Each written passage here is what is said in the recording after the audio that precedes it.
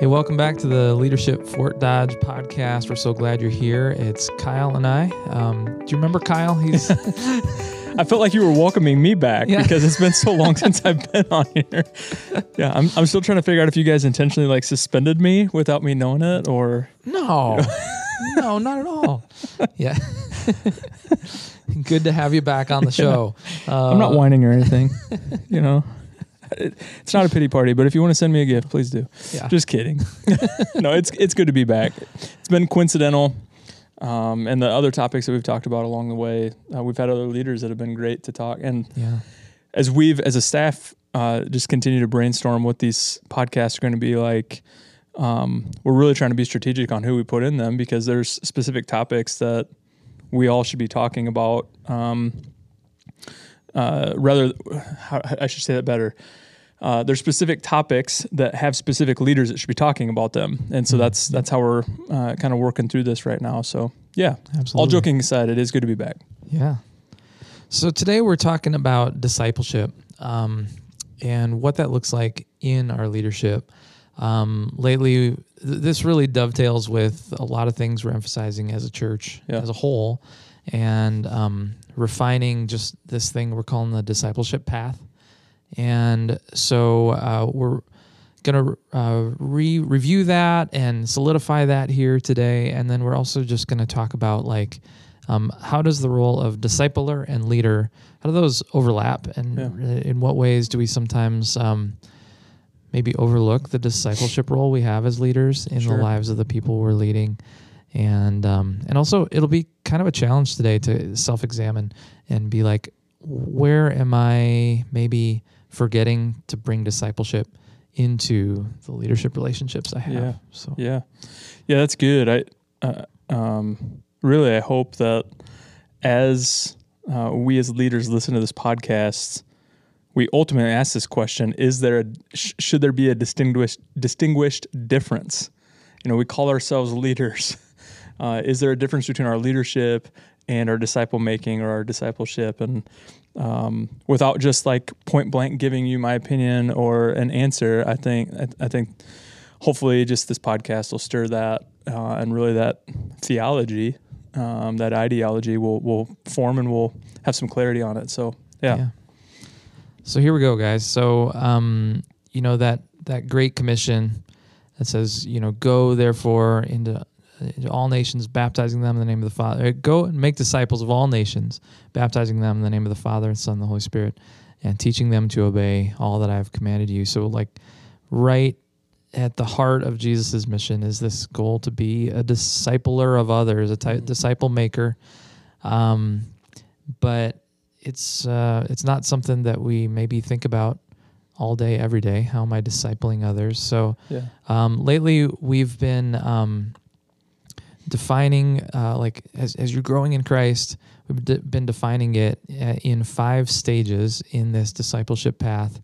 And so kind of our first question is what do we really mean when we're saying this word discipleship path? And so let's walk through those 5 steps. Yeah. I mean, ultimately, another word for path, or as we think about path, it's a journey, and so there's always a starting point and there is a destination, but I think one of the things that's helpful as we start to unpack this is that this isn't a destination where we arrive and then we're done. It becomes cyclical, and so I do think we have to kind of help clarify that. But for all of us, we can even put how this journey began for us. There was some time in our life, whether we were 4 years old, because I know there are some leaders who say I was 5 when I came to Jesus, or some who would say, man, my faith journey didn't kick off or begin until I was 18.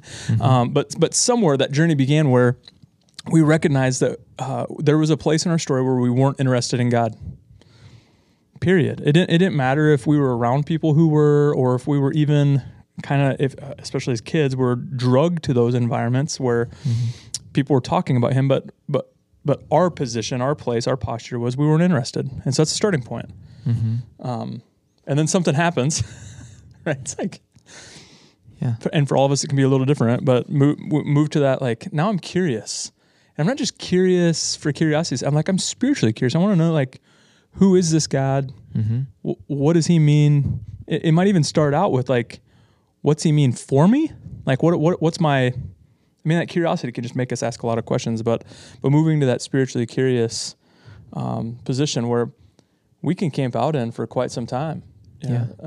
Might not be a place that we get, I know we'll talk about this a little bit more, where we get stuck, but like, we might have a lot of questions before we move on to the next, the next phase of the journey or the next phase of the path. But I'll turn it back to you to kind of talk about some of these. Yeah. So, because all of us jump in at different points and in different ways, it was helpful for us to say, like, all right, we know that it's not going to be cookie cutter for everyone, but if we had 5 big buckets, 5 big steps that we could categorize people into, and sort of it could shortcut our conversation to think, all right, what does this person at this phase in their relationship need? So here they are in order. So the first one is uninterested.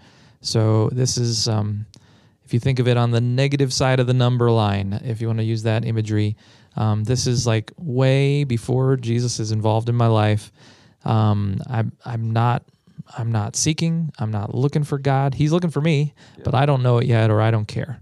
The uninterested is the first phase. After that, there's a phase called spiritually curious. This is the second phase. It's still on the negative side of the number line. I don't know Christ yet. Yeah. I'm spiritually curious. Something has awakened me. Maybe I have an encounter with a Christian, or I show up at a church once, or I have something happen in my life that starts making me ask more questions. Mm-hmm. So I'm now curious, where before I just didn't have any curiosity at all. Yep. I'm curious, but I have not yet taken that step to trust Christ. Okay, that's the second one. The third one, right in that center of the number line, like day 0, the very, very beginning, we would call that like stepping over the faith line. That's the faith line stage in the discipleship path. So step 3 is the faith line. So this is, if you've seen John Fuller preach, you've seen him take that big giant step across the invisible line and saying, all right, from this day forward, I'm putting my trust in Jesus. That's the faith line step. And then on the positive side of the number line, think about 2 more stages. The next one is we're calling being discipled. This means I'm learning about God. I'm getting to know him more. Maybe I'm starting to attend church or a small group, or I'm getting involved with serving. So I'm taking steps just in growing, in knowing God. Yeah. And then the fifth one, the furthest along on the journey is someone who is being a disciple maker, disciple maker. And this is what the focus of today is really going to be about. What does it mean to now make disciples of others and lead others through that whole journey? Yeah.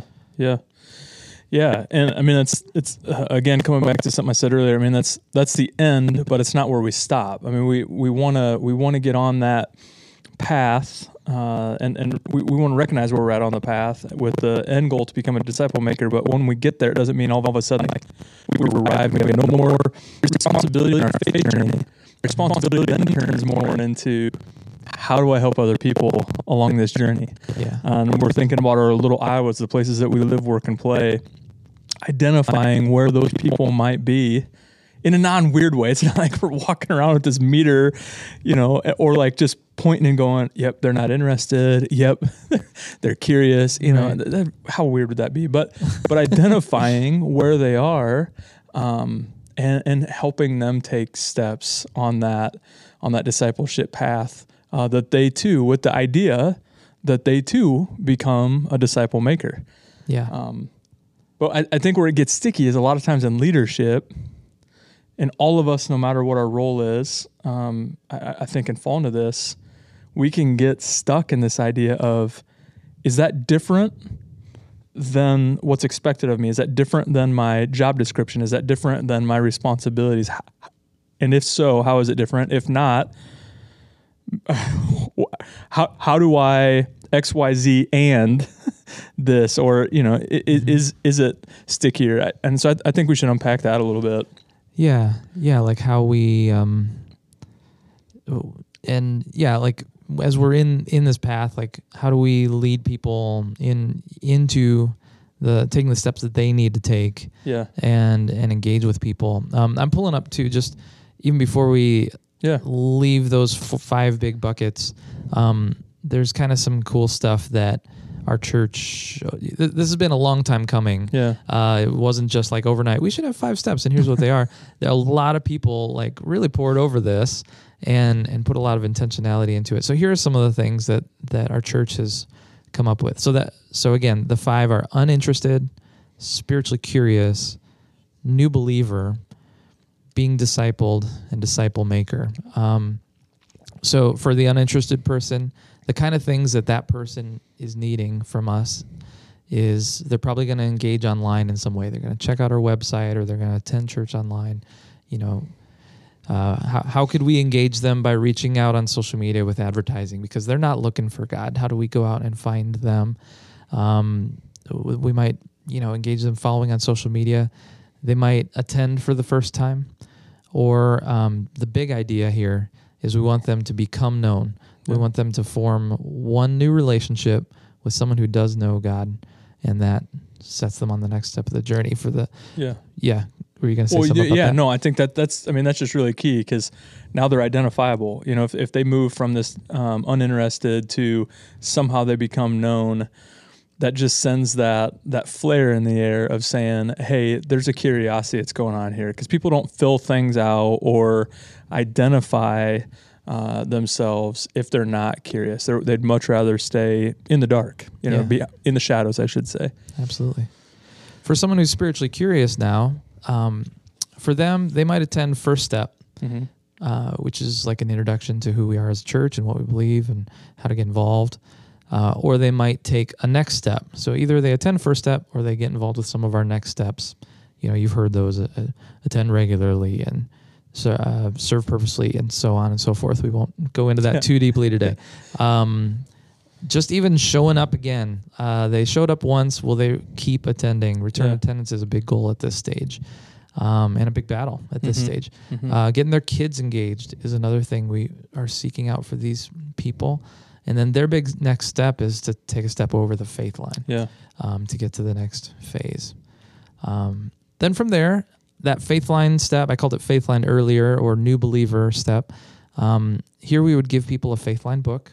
We have a great resource we can get in people's hands. And if you don't know how to get that, just, come find us on staff. We'll get a copy in your hands so you can give it to a friend. It's also available online. It's available online. Yeah, digital copy. Awesome. And still, for those people also, attending First Step and taking next steps is still the phase that they're in. We have a class called First Principles that sometimes people might get involved with. From time to time, we offer that. And then their big next step is to get baptized. You don't have to have your act together to get baptized. Once you believe, it's time to show the world. Moving right along to the being discipled, the 4th one. They're going to continue growing in next steps, but they're also going to begin to take steps into leadership, and they're going to kind of own their own faith journey and start growing themselves. And their big step then is to become a member of the church and to commit. I'm all in on this mission of reaching Iowa.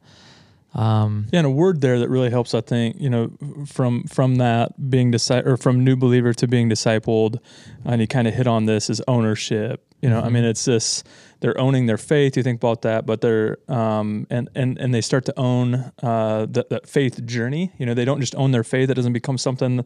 It doesn't just become something they grab onto, but it also becomes something that they go, hey, it's my responsibility to continue to grow. And it doesn't mean that they do that on their own, but it's their responsibility to continue to grow. But there's also another ownership level where I'm going to own, when we talk about membership, I'm going to own this responsibility to continue not just to my faith and grow in my faith journey, but the mission that God's called me to, and that is when we talk about Prairie Lakes Church. It's reaching Iowa, essentially. Bottom line, to do the fast forward version.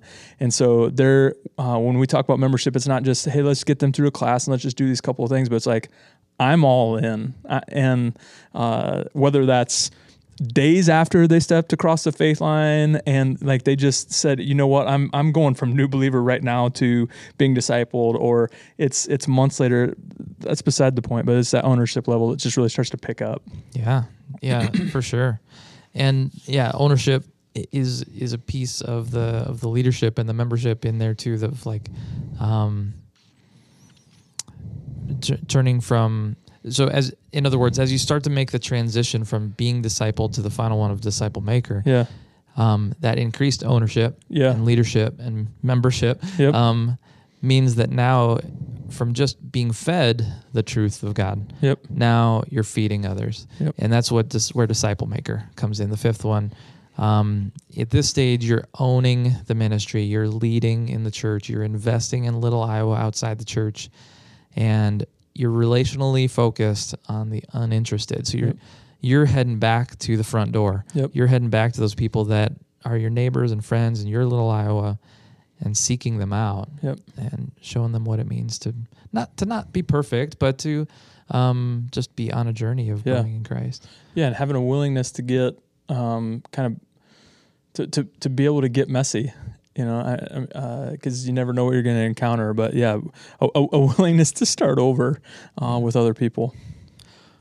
When you think about how people can sometimes get stuck, where do you see people sometimes get stuck in this path? Yeah, definitely the being discipled. You know, I mean, Fuller, Pastor Fuller will kind of rail against this, and I really do think for the most part, our culture across Iowa, our culture on our campuses gets this, and we really more often rise above. But we don't want to be a church. He'll say the statement is, we don't want to be a church of fat, happy, dumb Christians. You know, and that's a problem that the church the church in general has had for centuries of just believers step across the faith line. They get excited about Jesus. They come to know Him, and then it's feed me, feed me, feed me, feed me, feed me. But it's like, well, what am I doing with all that food? What am I doing now that I'm just at this feast? And so for us, we're saying, hey, that makes sense. Yes, you need to get fed. But again, go back to the word ownership. It's some of that should be your responsibility. Don't just look out and go, hey, who's got something for me? But go out and take some responsibility. But likewise, do something with what God's doing in you. You know, I mean, if you're reading your Bible, if you're processing messages, if you're worshiping more frequently, if you're praising more frequently, all those things, like if you just consume, what are you doing with it? You know, and so take that consumption and move, let it produce fruit. But yeah, that's the easiest place to get stuck. And I think something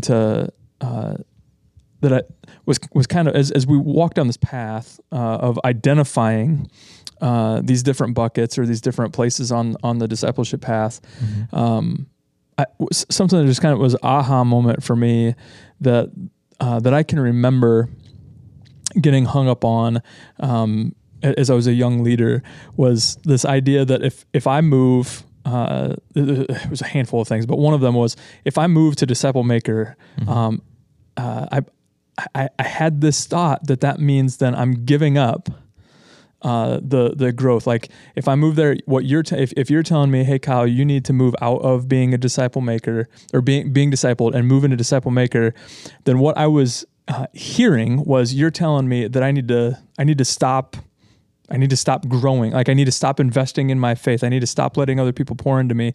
That is far beyond the truth. But I think that's just one of those things that psychologically we can either use as an excuse, like, because we know, well, that's not true. Or it can be just like a crippling fear of like, I'm so excited about Jesus. I don't want to go back to old self.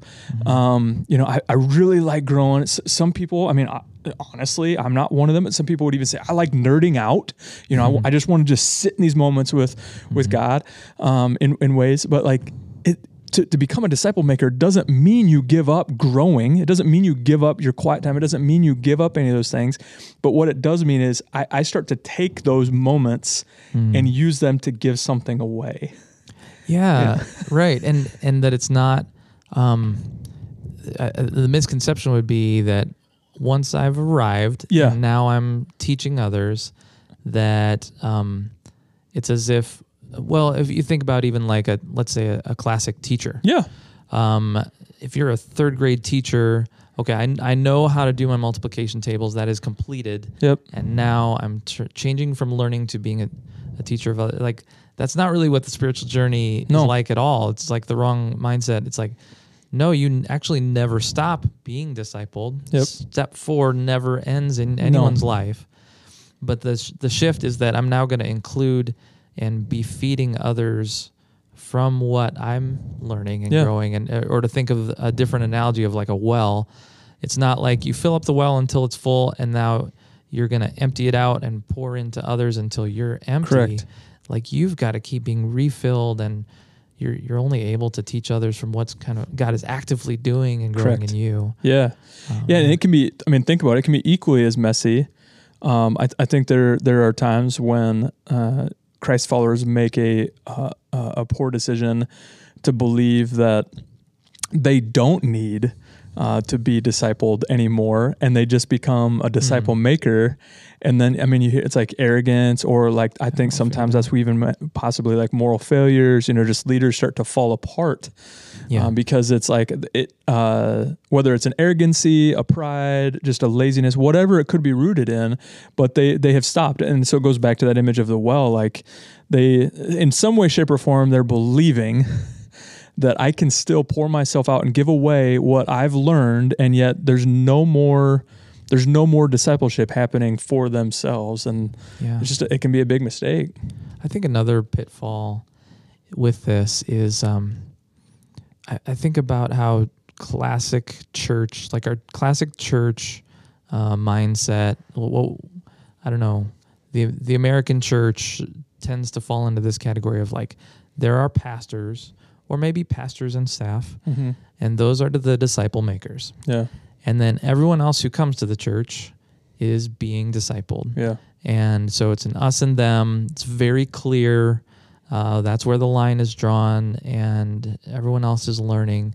And in that sort of a false mindset, the picture is like, all right, everyone who's being discipled, like those disciple makers better really bring some deep, awesome stuff week after week after week, so that I can grow deeper. Otherwise, I've learned everything and I'm kind of stalled out.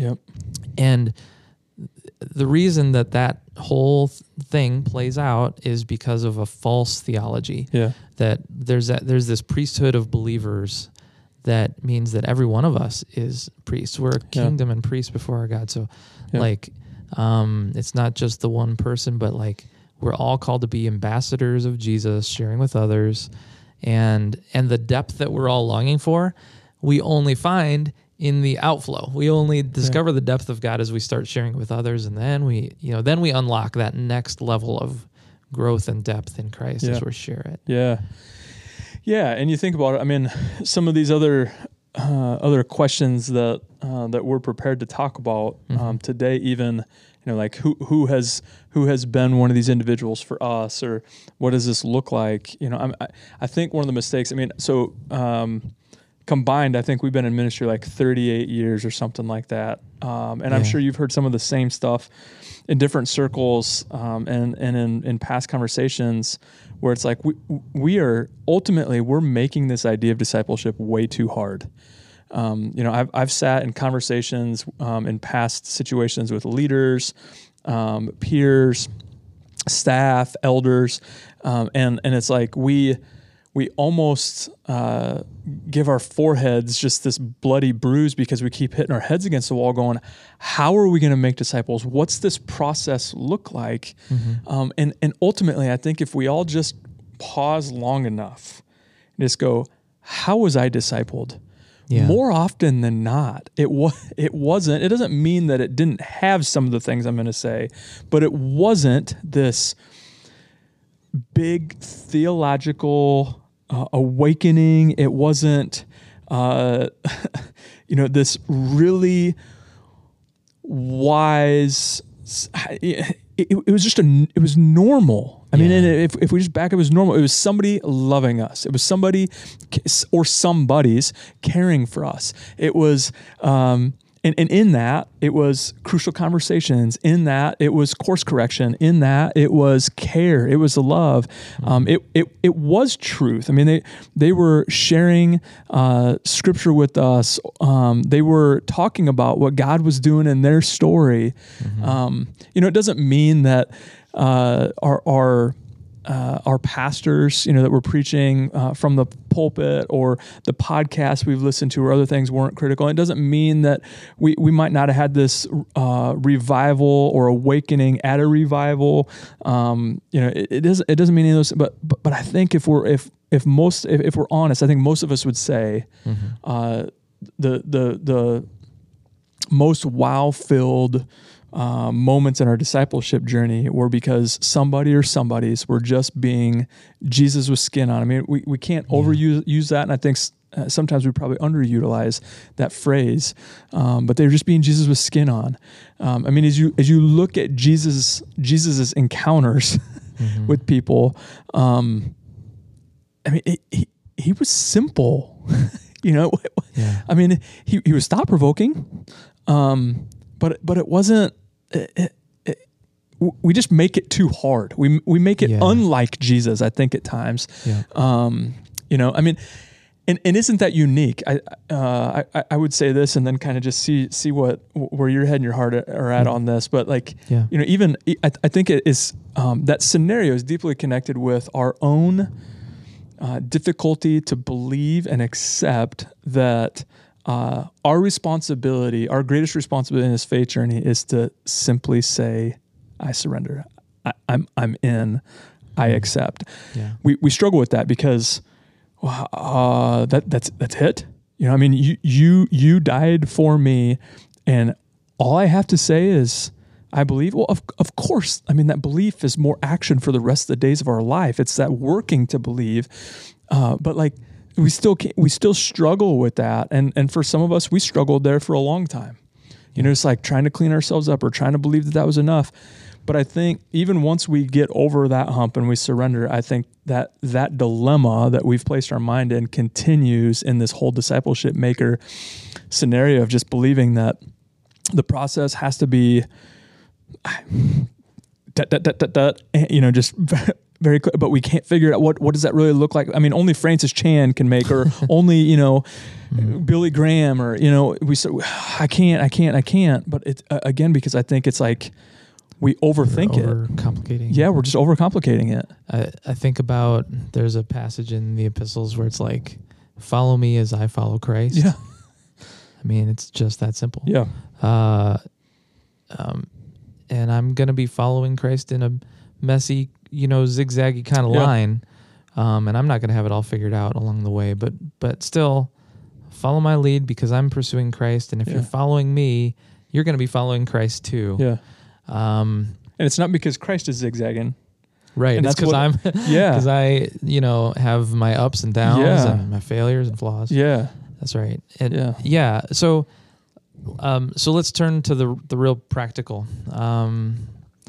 When we think about our own experiences of like what it means to become a disciple maker, who are the people who have discipled us? Yeah. And what did that look like? So for me, it very much started in my family. Yep. We cannot forget that parents are the primary disciplers. So there's that kind of a reality, and so don't lose sight of that. That's where. Man, it's hard to find a discipleship relationship that is more strong and powerful than the parent-child relationship. So that's my story all the way through. I also I went to a Christian school, had a lot of discipleship there, day in, day out. Going to church was a part of my discipleship journey. But when I think of specific mentors, I think of my 3rd and 4th grade Sunday school teacher. She would bring in, it wasn't in the curriculum, it wasn't required, but she would bring in gifts for kids, and she was really generous if we memorized Bible verses. Yeah. And I'm still standing on those today. I think about in high school, I had peers who invested in me and invited me to things and stretched me. And then there was an honors English teacher, Jim Fensky, and he led a Bible study for teens. And every Monday night, I'd go to that Bible study and 2 hours, and I soaked it up. The time that he invested in us as teens was enormous. Yeah. And then, and some of that was in group settings, some of it was one-on-one. Mm-hmm. And then I also think in college I had two pastors, David Olson and Gary Gilbertson, who really, really invested in me and put personal time teaching me what it meant to follow Jesus. And those are people, and I could mention a lot more. In ministry later, I found a mentor in Tom Kreuter, who is a worship author, and we would meet once a month, and he would listen. And for a guy who was like a total expert in his field, he was surprisingly simple in what he shared. It was just hearing how things were going and giving encouragement and a little bit of feedback. So it wasn't rigid or forced or weird. It was just people who over time, consistently, regularly were in my life. Yeah. It's so good. As I was just listening to you, and even as I was preparing for this, I felt a little guilty because I'm like, man, it's all over the place for me. And as I was listening to you, like it just kind of gained some clarity here of,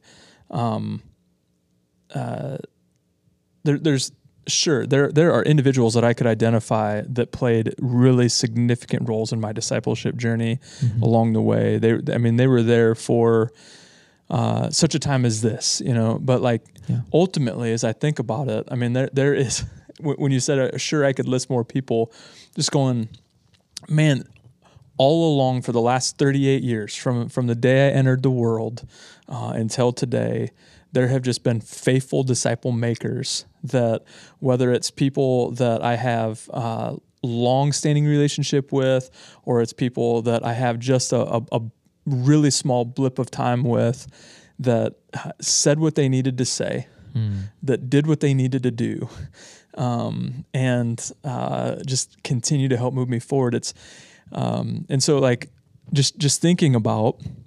I'm sure more of us would say, yeah, there's that person that I would think, like, who's had the most influence in my story. We might be able to identify a singular person or a couple, right? But ultimately, I mean, it's a tribe. It's gobs of people that are they've said yes to being disciple makers. And I don't know, when I was listening to you, I'm just thinking, how freeing is that for us when it's like, man, if I just live on mission as a disciple maker, there's going to be moments that I think God calls us to very specific people for long amounts of time. Yeah.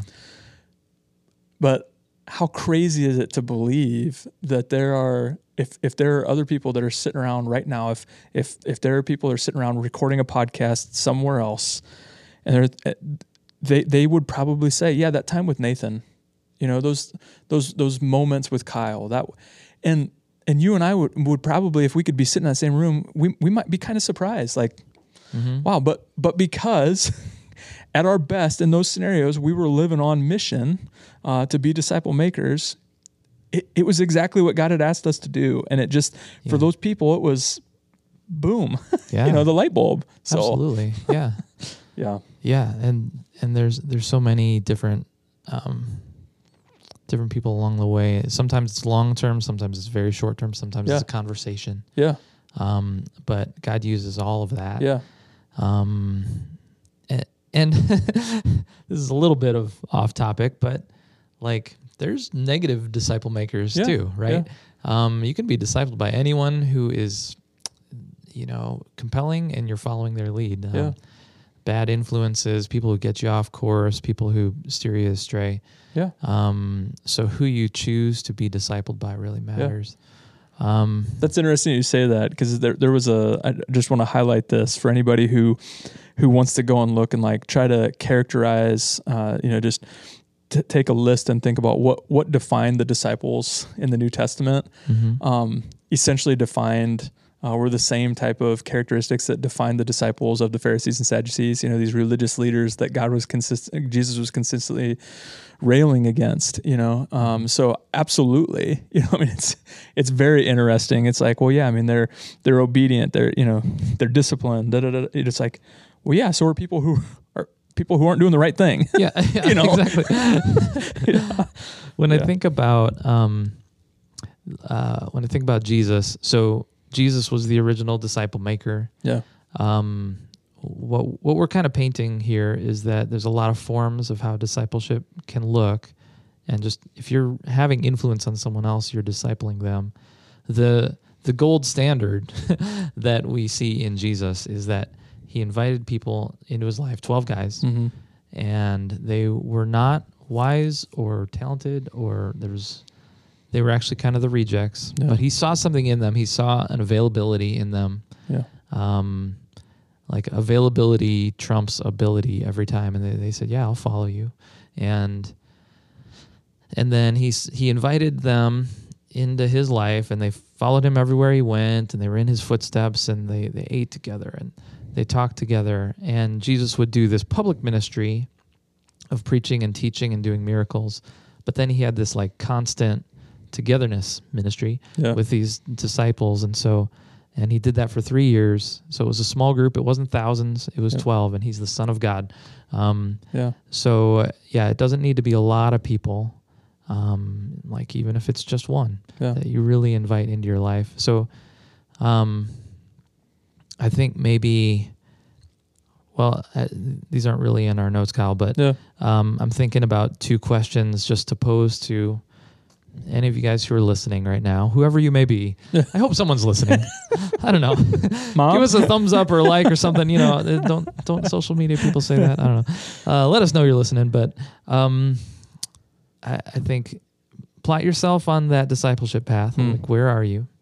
Maybe you haven't stepped over the faith line. Yeah. You haven't fully trusted Christ as your Savior. Maybe chances are if you're listening to this podcast, you might not be uninterested. You might be spiritually curious. I don't know. You might be in that zone. Yeah. You might have just stepped over the faith line, and now this is all brand new, and there's a lot to learn. No pressure to suddenly turn around and make disciples of others. You might have some growth first, and that's okay. Yeah. Or you might find yourself like, hey, if I'm honest, I'm being discipled, I'm receiving, but I'm not really doing a lot to invest in others. Yep. Or you might be a disciple maker, and today it's like a challenge to up your game, to learn a little bit more how to be a good disciple maker. So plot yourself on that discipleship path. And then maybe the other question would be, who are the people that either you are discipling or that God would be calling you to disciple? Yeah. They're different than just the people you see every day. Who are the people in your neighborhood? Like, it's not everybody. Yeah. It's the few that God kind of brings to mind. Yeah. Yeah. But don't be so hard on yourself that it's like, it really is way more intuitive than what we think. Who are the people that I should be discipling? It more than likely is the people you see every day. But to highlight what you're saying there, it's not everybody you're seeing, right? And so like who is that? It really, don't give yourself the bloody bruise hitting your head against the wall like it's so hard. I don't know. You do.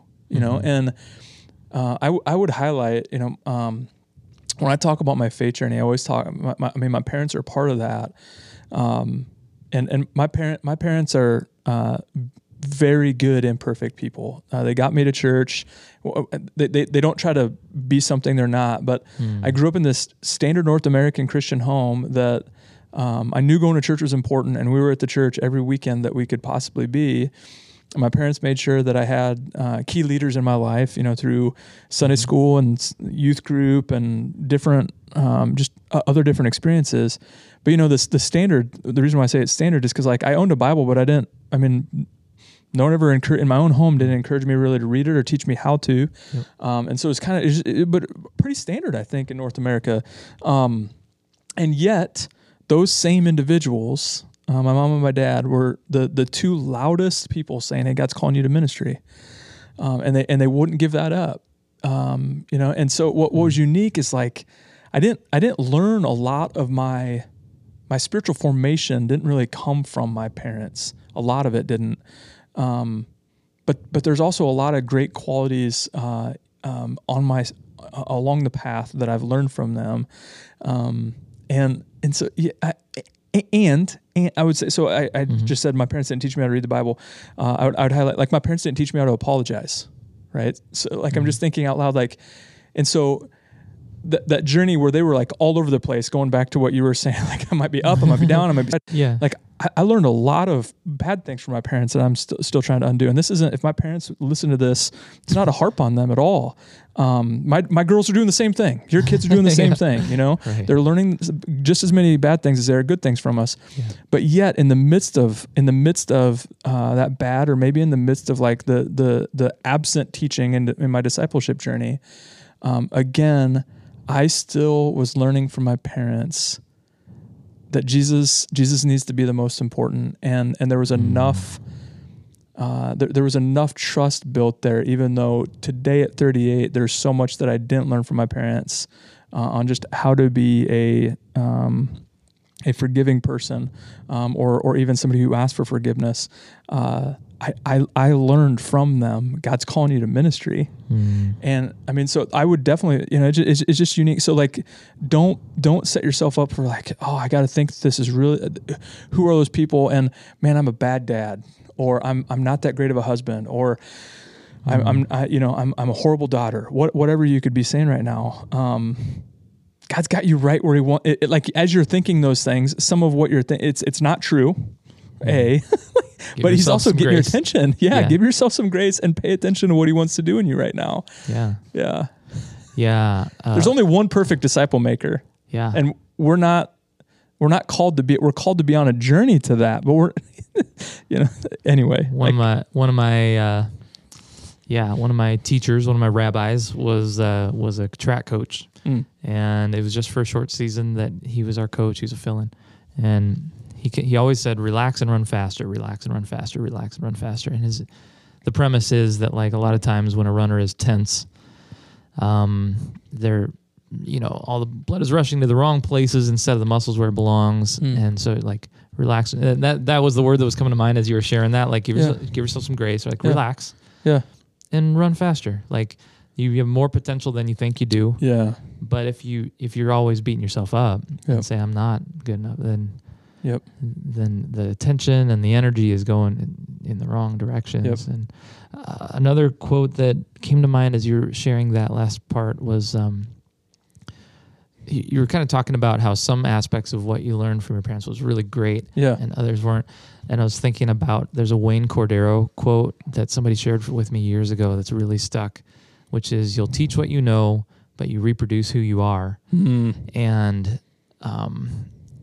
I think that is discipleship. 100%. And if you're wanting to grow in your capacity to disciple others, where do you start is actually yourself.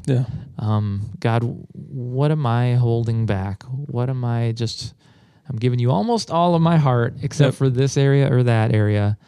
And, become the kind of person you want people to imitate. When we think about the real practical, like, all right, here's some examples of how we've been discipled. And now what would it look like for a person who's listening to this podcast to say, yeah, I want to get better at discipling. What kind of things would I begin to do? Defining that list of disciples is a huge first step. But then what to do with those people? Lately, we've been discovering something about the power of one-on-one conversations. Do you want to give a little context about that? Yeah. Well, and help me if I'm not hitting it. But I think one of the key things that we're seeing in one-on-ones is and we're thinking like staff meetings or with supervisors and supervisees. Is that the right way to say that? Sure. Okay. Peeps. As he rolls his eyes. I don't know. Sure. But some of the characteristics in that is being present, asking the right questions, care. Yeah. It's not coming into that situation. How can I lead you? Mm-hmm. Nathan. Because I supervise you, and Mm-hmm. sometimes that feels really weird because we are. Even though I'm the campus pastor here, we are very much so peers. I think of rather than in the org chart how it looks, but other than I do all your laundry, which I'm kind of resentful of. Is that going to stop soon? But I could easily come into our one-on-one meetings and think that I have a lot that I should tell you, and then maybe even sometimes. Try to get you to consider how to do your job the way that I want you to do it. I think some of those traits carry into just life in general, and a healthier way to do things are like, hey, how can I be praying for you? Hey, what's instead of telling you how to do ministry, really listen, ask the question, what's going on in your ministry? Yeah. And I know, like thinking about that, like, duh, if I don't know those things as your supervisor, am I really doing my job? But the interesting thing is just asking some of those questions ahead of time, or in those conversations in the one-on-one. But it's I think also I don't know where Chris Rigg got this, but I call it a Riggism. But I think one of those things that needs to be present in one-on-ones as well is to be more interested than interesting, and that can come with questions, but I find myself more frequently, still even to this day, having to bite my tongue and not making those situations about me.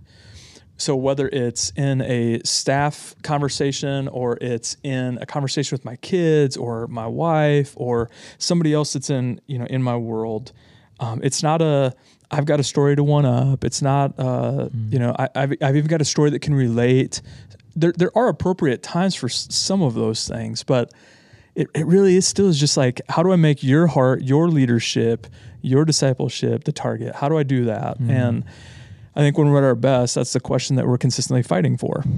And you do that really well. Like, I'm not seeking a raise here. Good, you're not getting one.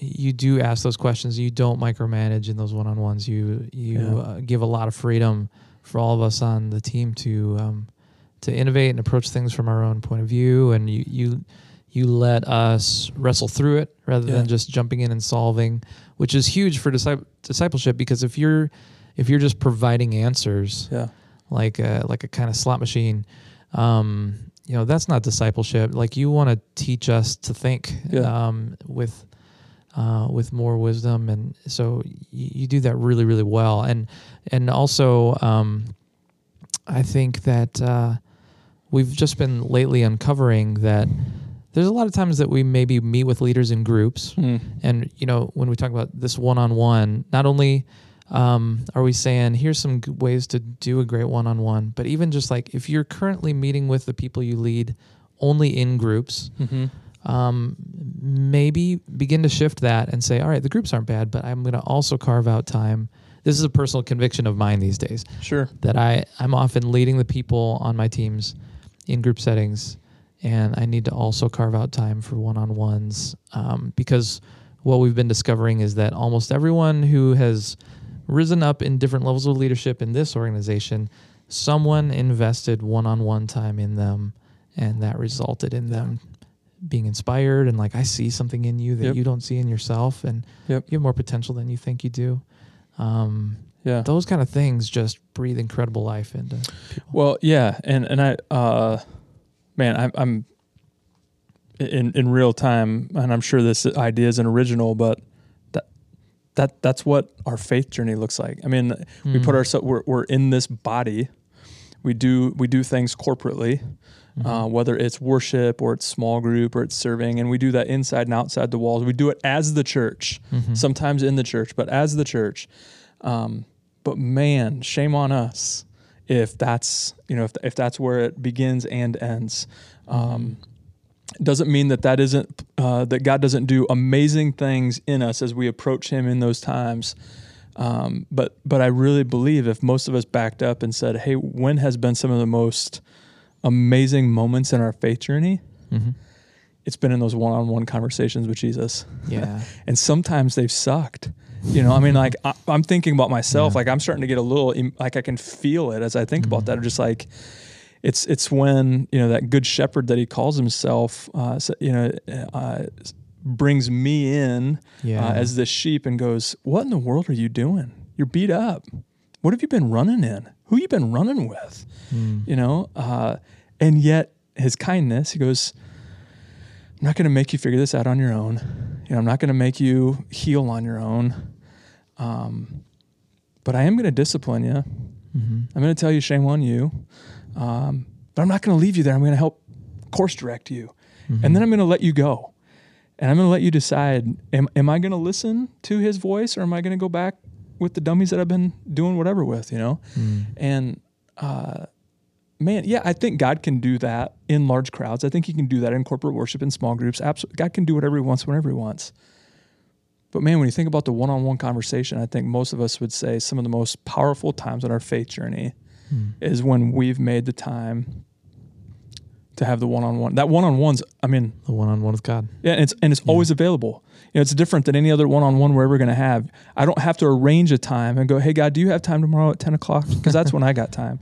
Doesn't mean that we shouldn't make that time on our calendar. Sometimes we need that discipline, right? But when you and I make one-on-one times, we have to put that on the calendars to make sure that our two schedules align. Yeah.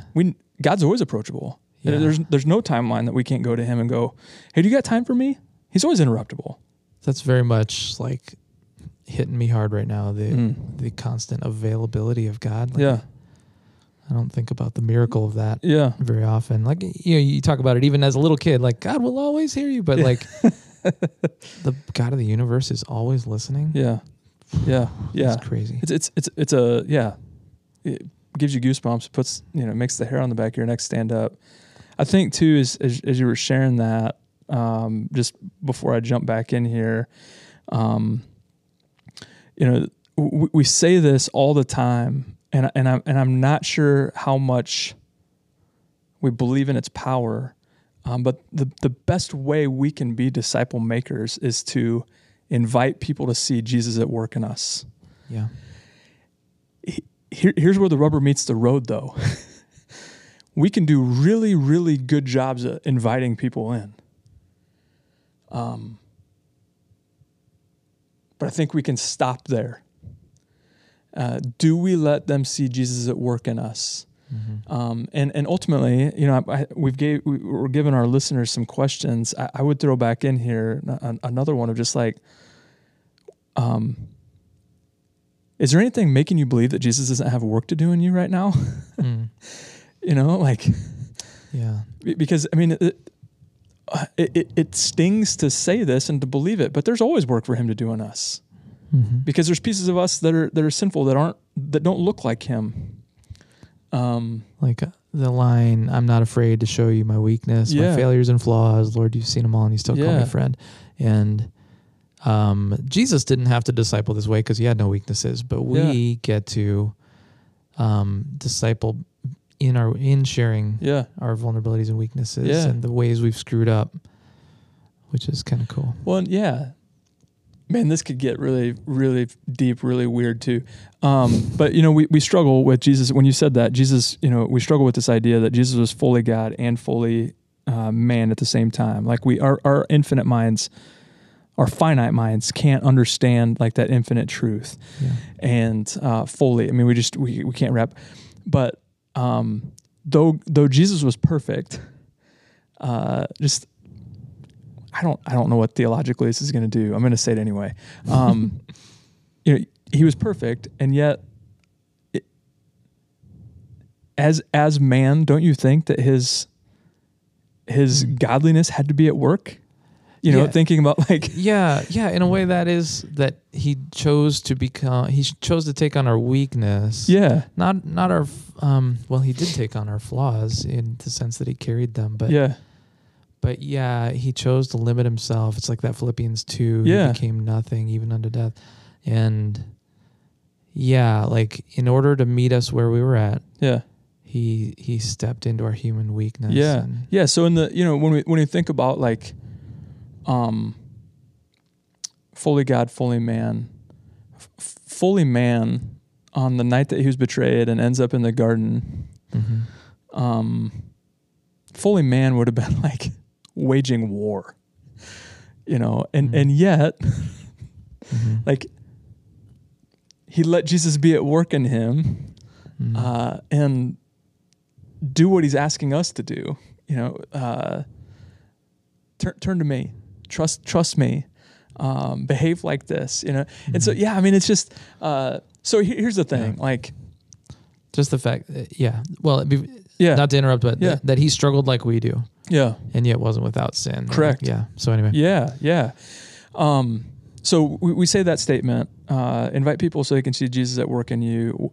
If you're, you might be inviting them, but you might not be letting them see that work in you.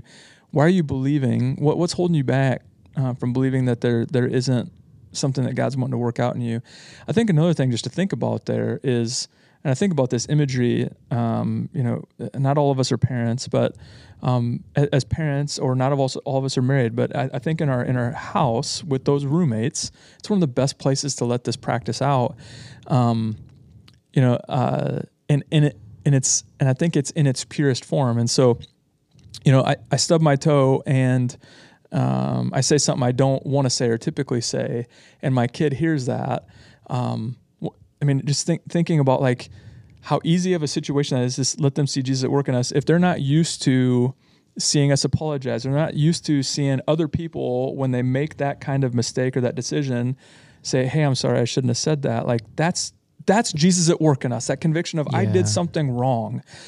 It's not like sitting Hope down and I'm thinking of my oldest who might be the most aware of situations like that, sitting her down and going, "Hey, Hope, when you stub your toe, don't do these things." Or, here's how Daddy is going to fix this. It's just doing it. It's just doing it, letting Jesus be at work in us. And so it's like asking for forgiveness, course correcting, doing those things, but it's not turning the spotlight on and, hey, this is what God's doing, and I want you to see it. Yeah, right. And another practical thing, so one of the things we say a lot is like develop over do. Yeah. Another practical way that you can disciple others is in your tasks, to bring someone along with you, so that you're not just the one doing those tasks all by yourself, alone somewhere. Yep. But someone's watching you and learning and observing and trying it. The formula that I've heard, got this from Community Christian in Naperville. I do, you watch is step 1. I do, you help is step 2. And then you flip and you start to have them take the lead. You do, I help. You do, I watch. So now you're easing off your involvement in the process. And then the final step is they reproduce it with others. You do, someone else watches. Yeah. That's step 5. So that formula with any like task-based thing, when you think about apprenticing, which is kind of like discipleship. Yeah. I think it's fair to say that in any ministry, anywhere, we're giving people authority not just to do that task, but also to give that task away as they train and develop other people to do it. So be looking for ways to give away the tasks you do. Yeah.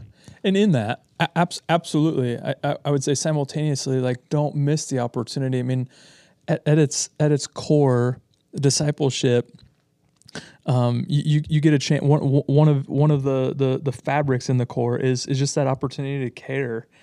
So as you're teaching somebody, as you're doing ministry with somebody, as you're leading somebody, like, ask them questions, point them in the direction, mean it when you do those things. That is one of those ways that we get to let them see Jesus at work in us, because that's not intrinsic. It's not our own sinful nature. We don't really care about other people. That's the fruit of God. I mean, God's producing that in us. We're selfish by nature, right? And so let them see that. Yeah. Otherwise, I think we can fail if it's just task. All those things still have to happen. It's part of life. But man, if we can do that really well and still miss the opportunity. Yeah. Unless you include people in it. And How cool would it be, you guys, if there's it's a drive-through, but there's another coffee shop coming to town soon. But how cool would it be? Central Perk just reopened. And it's really cool inside. How cool would it be if like all the coffee shops in town were packed solid with believers discipling other people who are somewhere on this journey. Like, let's pack the coffee shops, you guys. Let's make room in our schedule. Let's identify those people, like we were talking about. Who are your people? Where are you at in your journey? Who are the people that you can identify to begin pouring into? How can you put them as a regular part of your schedule? Yeah. And start meeting with them and start including them in your life so they can see Jesus at work in you. Yep. That's discipleship. Yeah.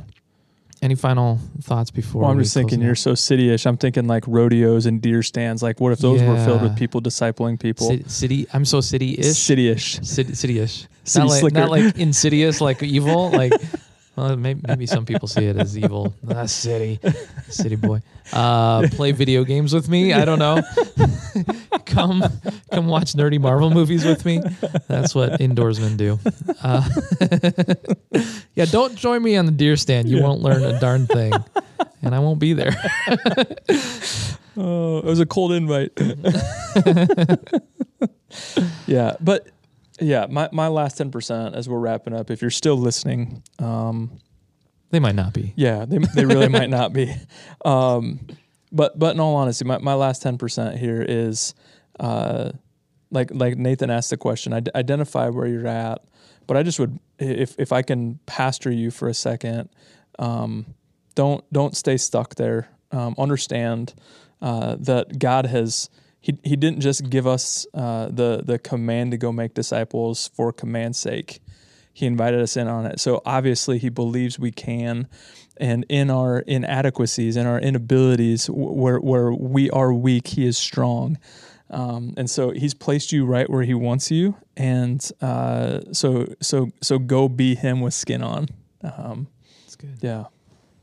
Let me wrap us up with prayer. Heavenly Father, thanks for just this conversation that we've had today.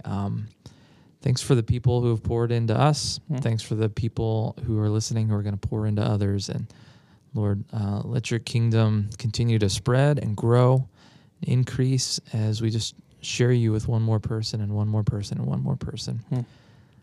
God, you're good. Thank you for these leaders. Bless them in Jesus' name. Amen. Amen.